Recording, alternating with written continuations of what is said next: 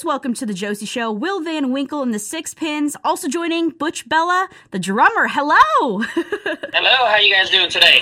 Doing amazing. Thank you both so much for joining me. I really appreciate it. Well, thanks for having us. The pleasure's all mine. So I want to kind of go back for just a second. Can you tell us how making music all started for the two of you? When did you all realize that, you know what, hey, let's do this thing? Well, for me, probably started back when I was like 3 years old. And I was at my grandfather's house up in Iowa. I'm from Houston, so we were in transition. I was born in Florida. We moved up to Iowa and then went down to Texas. Okay. Staying with my grandfather, and he played guitar, keyboards, banjo, fiddle, all that stuff. And he'd be out on the porch playing guitar, and I'd grab the fiddle because it was my size, because I was about 3. Right. And I would just kind of act like I was playing along with him, just make a lot of noise. And kind of stuck with me ever since. Wow. And I guess mine started not quite that early. I was probably 9 or 10 years old, got my first drum set, wanted to learn to play drums, and that was back in, I don't want to tell you how long ago, but back when you kind of learned to play my sister's albums,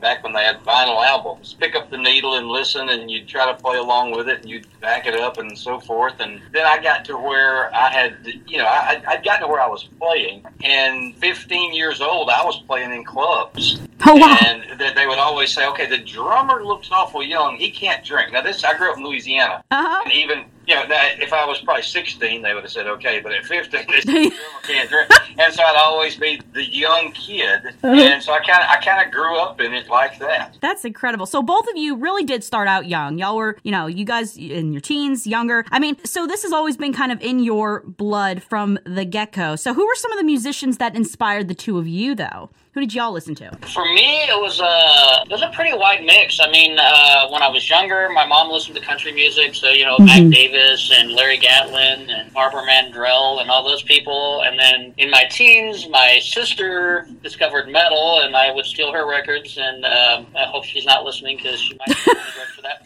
There's a few that she never knew what happened to, but yeah, she was listening to stuff like Judas Priest and Metallica and stuff like that, and Rat, and kind of evolved together for me. And then when I was in my late teens, early 20s, I got into a lot of blues and Grateful Dead and stuff like that. Gotcha. So everything kind of stuck with me. Yeah, that's kind of why I'm in Americana rather than country or rock or alternatives, because I have so many influences from when I was young that they just kind of all jumbled together, and I really, whatever comes out with me. Mine is probably pretty similar. I grew up listening to what my parents listened to when we would get in the car, and it was Merle Haggard or Johnny Cash or things like that, like most kids grew up listening to. But as a young teen, I can remember really getting into Willie Nelson, some of the outlaw country, things like that, Hank Jr., Waylon, that sort of thing. But now I'm a child of the 80s. I'm 56 years old, so at that time it was not uncommon. If you go back and look at the charts,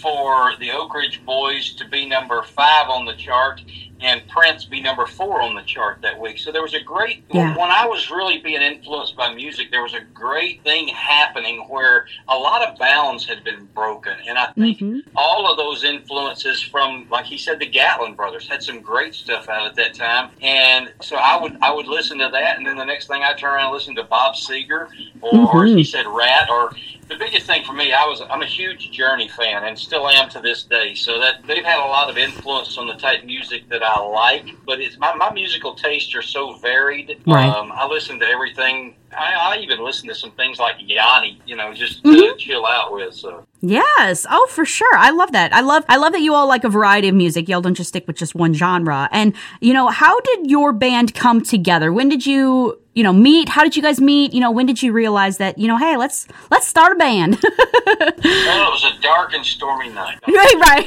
Let's go from the beginning. Yeah. Well, actually, it was about, I guess, 6 years ago that I started putting the band together. I was doing a lot of solo stuff, and I did some stuff with like an ex-girlfriend and all that. So my name has been in projects for a long time, which is the only reason my name is in the project, because I didn't want to start from zero. Right. You have a little bit of momentum. You want to keep that momentum going. So I kept my name in the project. Started off with a guitar player joining us by the name of John Bowman. He's now left, gone up to in Ohio now. In Cleveland somewhere. And then we found former drummer Jim Zimmeroff. He's in Illinois now, unfortunately. Oh, yeah. Even though Butch is, he fits in perfectly. Not that I Yes. that personally. And then we were having trouble finding a bass player. And Right. we had a lot of people set up to try out that didn't show up. So then I had one more guy set up, and that's Alan Atkinson, our current bass player. And I was so confident that he would not show up that I brought my bass to the practice. Mm-hmm. The fact that he stepped foot in the door and he learned some of the material that I sent him over and like, hey, this is some of the stuff we're doing. Play around with it, see what you can do.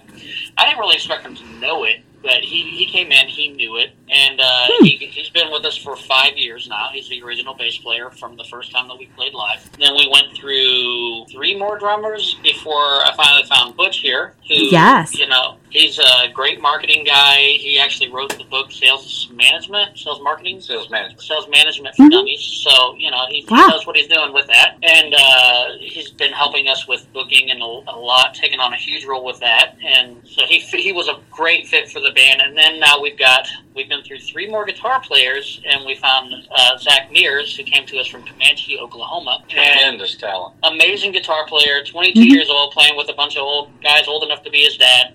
And he fits in so well musically. That's all that matters. Yeah. Prodigy. And I'll tell you a side note on how I came in. Will had an ad in one of the local Nashville things looking for a drummer. Mm-hmm. And I decided, you know what, I think I'm ready to get back into a band.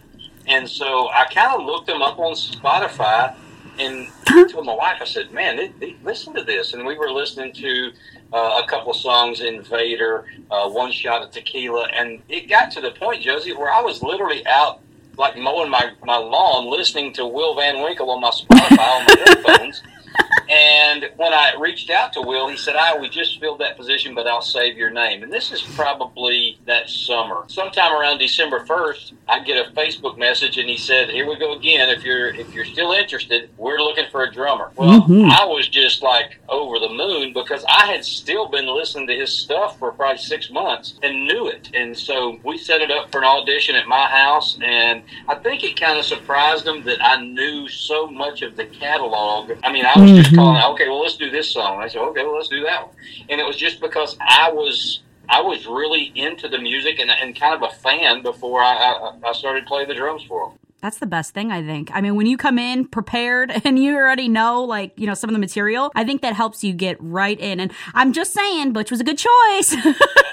If I do say so myself. Very well. Yes. He's been with us a year in December. So he's worked out very well. I've lost count on how many gigs we've done this year. And I mean, completely do it yourself. And during a weird pandemic year, we've actually pulled in a lot of gigs and a lot of revenue that we were able to, you know, hire PR and finish off the new EP and all that. And that's all because of his sales techniques. And that's got us a lot of gigs. That's wonderful. I love it. Teamwork makes the dream work. And that's what y'all prove. And, you know, let's talk about that newly released EP. And I'm going to ask you to say the title so I do not mess it up. It is the Diedrich Knickerbocker Diaries, Volume 1. I don't know if there will ever be a Volume 2, but it sounded better to have a volume number after it to me. For sure. So I put the Volume 1 on there. And it is actually, the title of the EP is taken from the story of Rip Van Winkle by Washington Irving. Basically, if you start reading Rip Van Winkle is actually my last name, it's not a stage name. Right. It basically starts off about somebody reading the Diedrich Knickerbocker papers, who's actually the one who accounted for the story of Rip Van Winkle. So they're trying to make it sound like it was a true story written by a guy who's now deceased, and they found it in his papers, and they weren't sure whether or not to release it. And so I kind of like that idea. Yeah. And I just changed it a little bit to diaries instead of papers because it sounded better. Yeah, it does. It has more of a ring to it, for sure. That's awesome. I love that. And I hope there is going to be a volume 2. I'm just putting that out there. I do hope that there is volume 2. And I think a lot of people are going to love this EP. And this EP is available. It'll be available everywhere for streaming and download, correct? It is available now. They actually sent it off to the distributor in October, expecting to be released at the end of October, and they released it 2 weeks early. Nice. And so it is on all major streaming platforms right now, available for digital download on Amazon.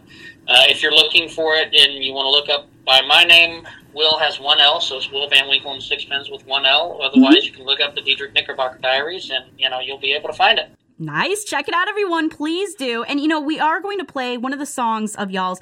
We're going to play Colored Pictures. So can you... Right. Yes, I'm excited. Love that song. Yes, tell us about it. Tell us a little bit about this song. Well, I'll tell you, my background with it was Will had it on an old live recording that I found, and it was a totally different structure of the song, but I thought, man, this is a great tune. Right. And when he brought it to us to record, he sent me and Alan, the bass player, kind of the framework and just kind of a basic of what he wanted. And though it is, would you say it's drastically different from the original? No. Because the original that I heard kind of had some bongos in it. It was a live version and things like that. Right. But to me, it's such a great song. It's such a great story.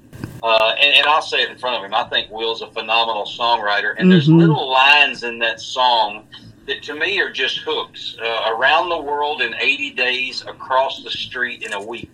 Now, I don't know what that means, but it just sounds cool as heck to me. To me, that's a catchy little line. And it's catchy. So the first time I heard the song, I was hooked. Right. So I actually wrote the song in Uzbekistan, Tashkent, Uzbekistan. I was living in that's the Central Asian region of the former Soviet Union. I was there for about 3 years.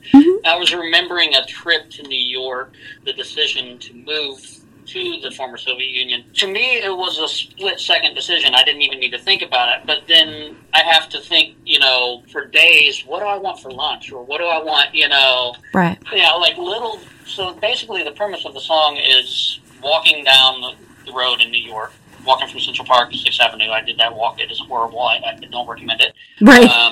It was a lot further than I thought it was going to be. Uh-huh. And while I was walking there, I was just thinking how I make these huge decisions in split seconds, but these little bitty decisions I agonize over for days. Like, what should I buy this pair of jeans? Do I really need to spend the money on that? Or, stuff like that. And so the song's basically about how decision making can be skewed. And for me, like these huge decisions that people should deliberate on for months at a time, I make in a split second, whereas these stupid little things I have to think about forever. So I'm kind of backwards like that. Right. Well, I love the concept because it can be relatable for a lot of people. It is relatable for a lot of people. I'm sure you're not the only one. So, I love those songs that are relatable, but also just so well written, honestly. And Colored Pictures is an incredible, incredible song. And we are going to play that here in just a second. But before we do, please give us, websites, social networking sites, all the deets.